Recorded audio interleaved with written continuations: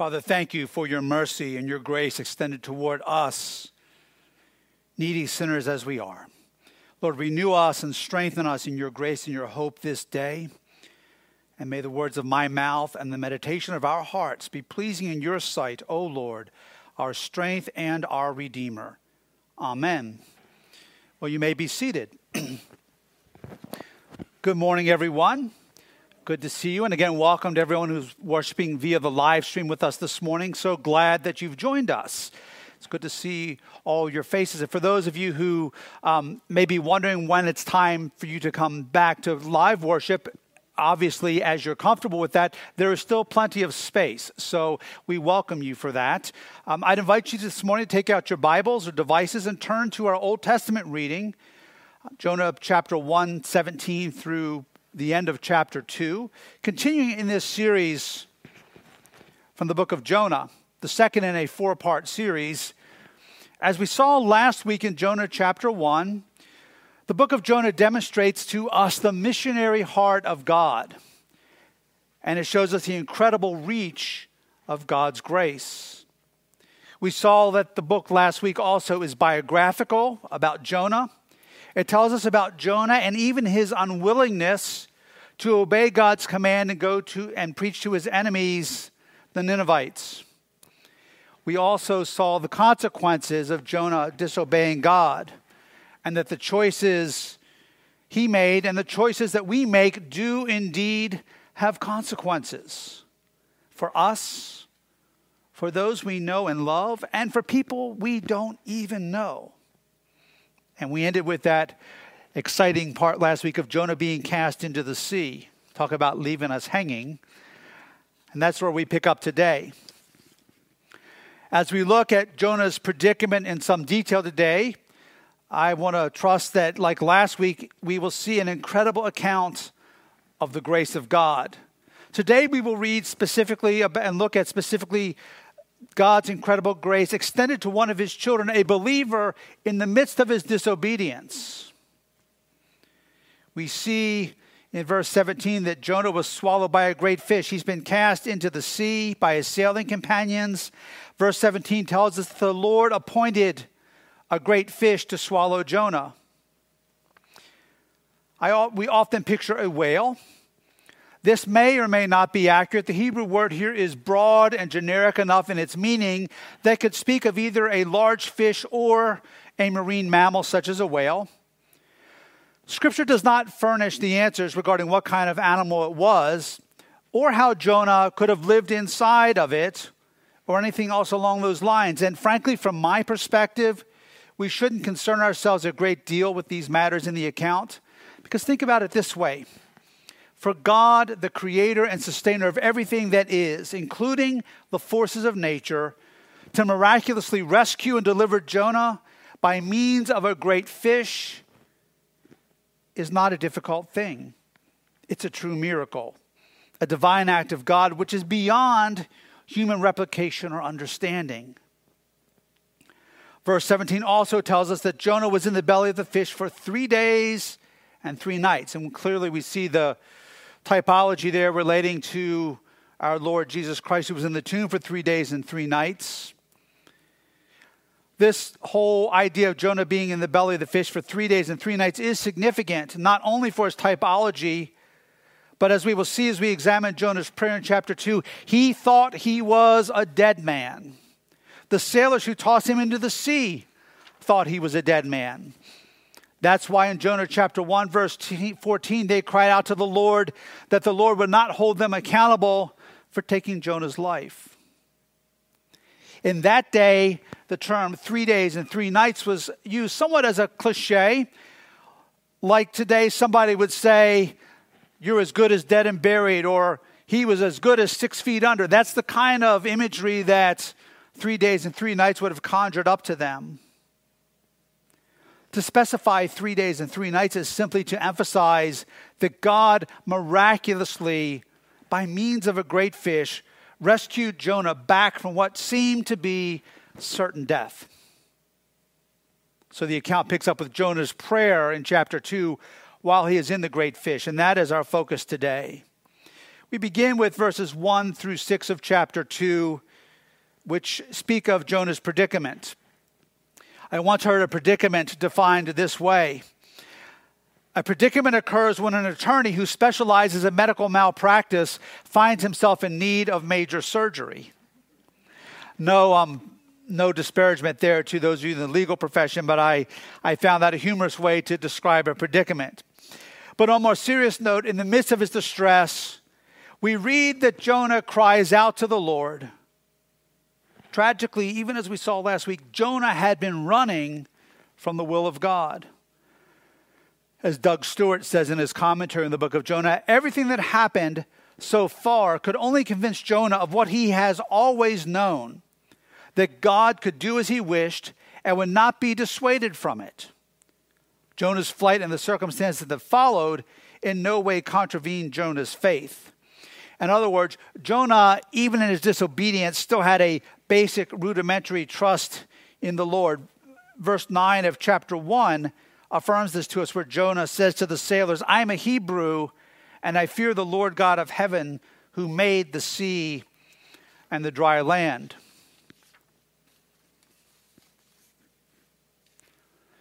If you knew that you were running from God, walking in disobedience, being alive and conscious under the sea, inside a great fish, I think that would make me think about things a little bit. It made Jonah think about things, but Jonah isn't unique in many respects. In a lot of ways, apart from the fish part, Jonah's story is so often at times my story and your story. We get ourselves in a mess, even though we know what God's will is, but somehow I make it about me or you make it about you. And it becomes all about doing things my way, or for you, all about doing things your way. Even though we know the right thing to do, we do things our way. And when we do that, we very consistently get ourselves in a big mess. And tragically, sometimes that big mess, in Jonah's case, ending up in the belly of a fish or a whale, is what it takes to bring us to our senses. That's what it took, tragically, for Jonah to refocus, because Jonah wanted to go two ways. He was a child of God, and yet he wanted to do things in disobedience to God. There's a West African proverb that says this: "The man who tries to walk two roads will split his pants."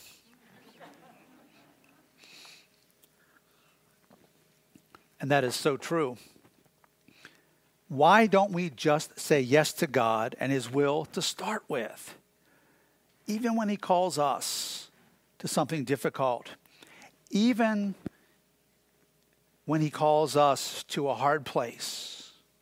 When we walk in obedience, when you walk in obedience, we have the assurance that his hand is upon us. When we walk in obedience despite trials, we have the joy of uninhibited, intimate fellowship with the Most High God. May we not be like Jonah here. Instead, may our heart's cry be like King David in Psalm 143, verse 10, where he prayed, "Teach me to do your will, for you are my God. Let your good spirit lead me on level ground." Sometimes I watch people, and I don't mean this in any self-righteous way, but you see people going down a path, and it's obvious, not just to me, but it's obvious to lots of people around them where things are going to end up. And I wonder, what is it going to take for them to really think about things? What is he or she going to have to put himself or herself through? And sometimes, pointing at me, I have to think, or say to myself, what was I thinking? Why didn't I just do it God's way to start with? Just say yes to God. Jonah thinks he's a goner. Look at the imagery in verses 4 through 6. "I am driven away from your sight. The waters closed in over me to take my life. The deep surrounded me. Weeds wrapped around my head at the roots of the mountains. Verse 5. I went down to the land whose bars closed upon me forever. Verse 6. Jonah saw himself as a dead man, even perhaps viewing himself as eternally banished from God's presence. But God wasn't finished with him. God hadn't written Jonah off. Jonah's predicament was our first point. And I thought about calling point 2 today, God's response. But that, as I reflected upon it, really diminishes what God does here. And so point 2, as I've called it this morning, is God's grace. Because that's what we see extended to Jonah here, even in the belly of the fish. Pure grace.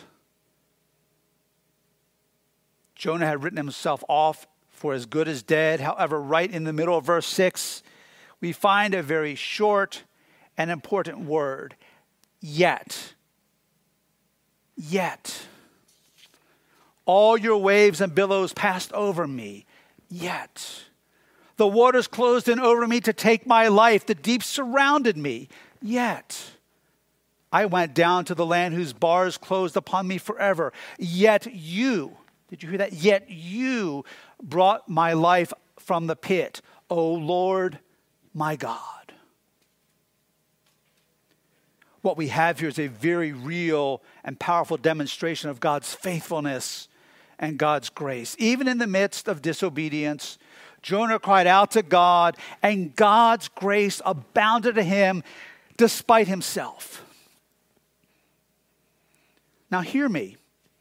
That doesn't mean that somehow God just always wipes away the consequences of our sin and disobedience in earthly terms. This is not some sort of cheap thing where Jonah or where I or where you simply calls upon God to get us out of the mess we've made and there are never any consequences. That's not the way it works.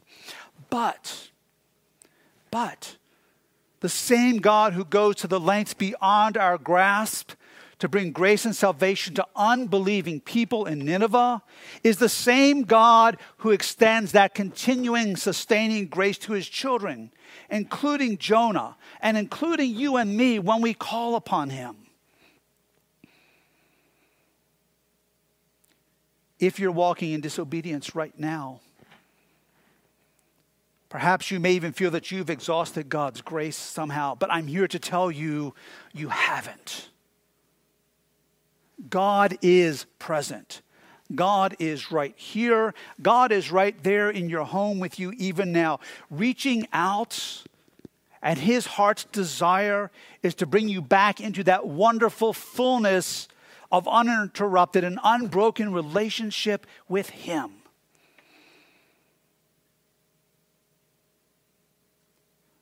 I think of the words of "Alas, and did my Savior bleed?" verse 2. Was it for crimes that I had done he groaned upon the tree? Amazing pity, grace unknown, and love beyond degree. Jonah's prayer, his cry to the Lord, rose into God's very presence. Know that your prayer and my prayer, our cry to the Lord, rises into his very presence. Not because of us, not because of me, but because of grace. Because of grace.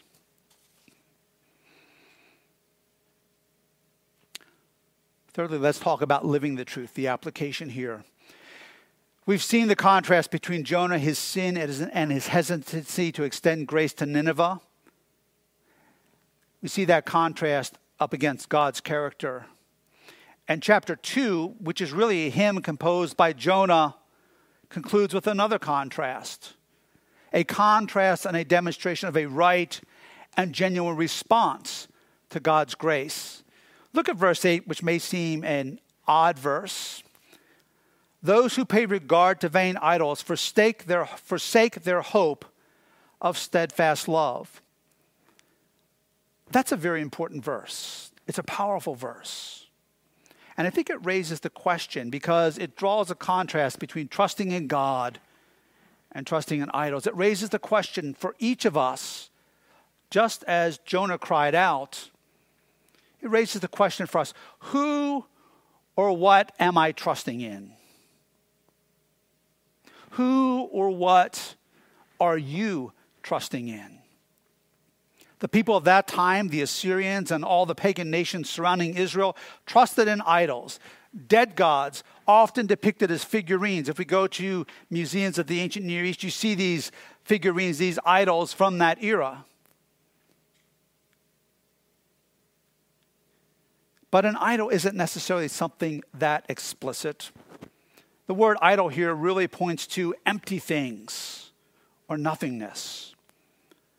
And while they may look different, we can have idols we trust in just as much. Our world and our culture is filled with idols. People in our culture have all kinds of idols. Things that people trust in for a sense of security or for hope or for salvation. And sometimes we as believers allow idols to be set up in our lives as well. It can be good works. It can be wealth. It can be success. It can be stuff, things. It can be living the life or living the good life. Hear me. To trust in anything above, before, or more than God is to make that thing or that person an idol. Let me repeat that. To trust in anything or anyone above, before, or more than God is to make that thing or that person an idol. And that raises the question for me and for each of us. Are there people or things that you or I put our trust and confidence in before and above God? To whom or what do you and I hold on to? Where do we run when things get rough? I think this season of COVID that we're walking through really raises that issue in a very poignant, real and concrete way for us. And while it has been a challenging season, I think one of the things that we're open to that God is doing in all of our lives and in his church, not just All Saints Church, but the church, is stripping away a lot of the things, the trappings, and the idols that have nothing to do with pure and true worship. Where do we run when things get rough? But also, where do our priorities lie when things are going well? We're not talking here about some abstract concept or theory. Think about this when ask yourself, as I ask myself even now. When people look at my life or people look at your life, how I conduct myself, how you conduct yourself, how we spend our time, how we order our lives, how we spend our money, what we talk about, what do they see and hear?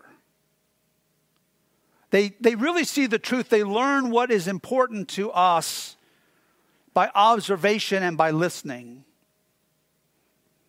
So what do others see as being the most important thing in each of our lives? To trust and to give priority and place to anything or anyone other than the God of the Bible. The God of Abraham, Isaac, and Jacob. The God and Father of our Lord Jesus Christ. To give place or priority to anything or anyone other than the one true God is to trust in idols. And God's grace is there to redeem that and to bring us back and to strip those things away. Hopefully not through what Jonah had to go through. But in order to experience the fullness of God's grace, we need to respond to the convicting grace of God and see our sin and our idols for what they are and repent and turn from them by God's power. That is the right response, whether for the first time in salvation or as we continue walking as a believer when we we come to understand disobedience, our response is twofold. As we conclude, just as we see in verse 9 of Jonah chapter 2. First, it is worship and obedience. But I, with the voices of thanksgiving, will sacrifice to you. And the second response of an obedient heart is proclamation. What I have vowed, I will pay. Salvation belongs to the Lord. So as we conclude, we see this wonderful, beautiful, yet tragic account of the reach of God's grace to one of his children in disobedience. And it raises the question for each of us today. First, it raises this question. Where is your trust today? Where is my trust? Am I fully trusting in God above and beyond anything else? Are there idols that I have allowed to be erected in my life? Are there idols that you have allowed to be set up in your life? Ask God to show us that disobedience. Are there things that maybe haven't crossed into that realm yet, but that are threatening to become idols in our lives? Let us pray that God in his grace and mercy will strip those things away and turn our trust ever more fully to him. Because the things that we look for, the things that the world looks for by trusting in idols, are things that can only be truly found and satisfied through God. And for the people who don't yet know Christ, those idols will keep them from God's salvation. For us that are believers, it will keep us from knowing and doing the heart of God in obedience. And it will keep us from God's very best. May we remember from Jonah chapter 2 and this experience that Jonah went through, that God is there. God is here right now. And he's reaching out with his grace. And he is calling us this day as he prepares us for the mission he has for us into ever fuller living relationship with him, where nothing and no one is set up above him. And he pours his grace into our lives and into the life of this church in ways that we cannot even imagine or comprehend. That's how great our God is. That's exactly what he will do as we surrender ever more fully to him. Let us pray.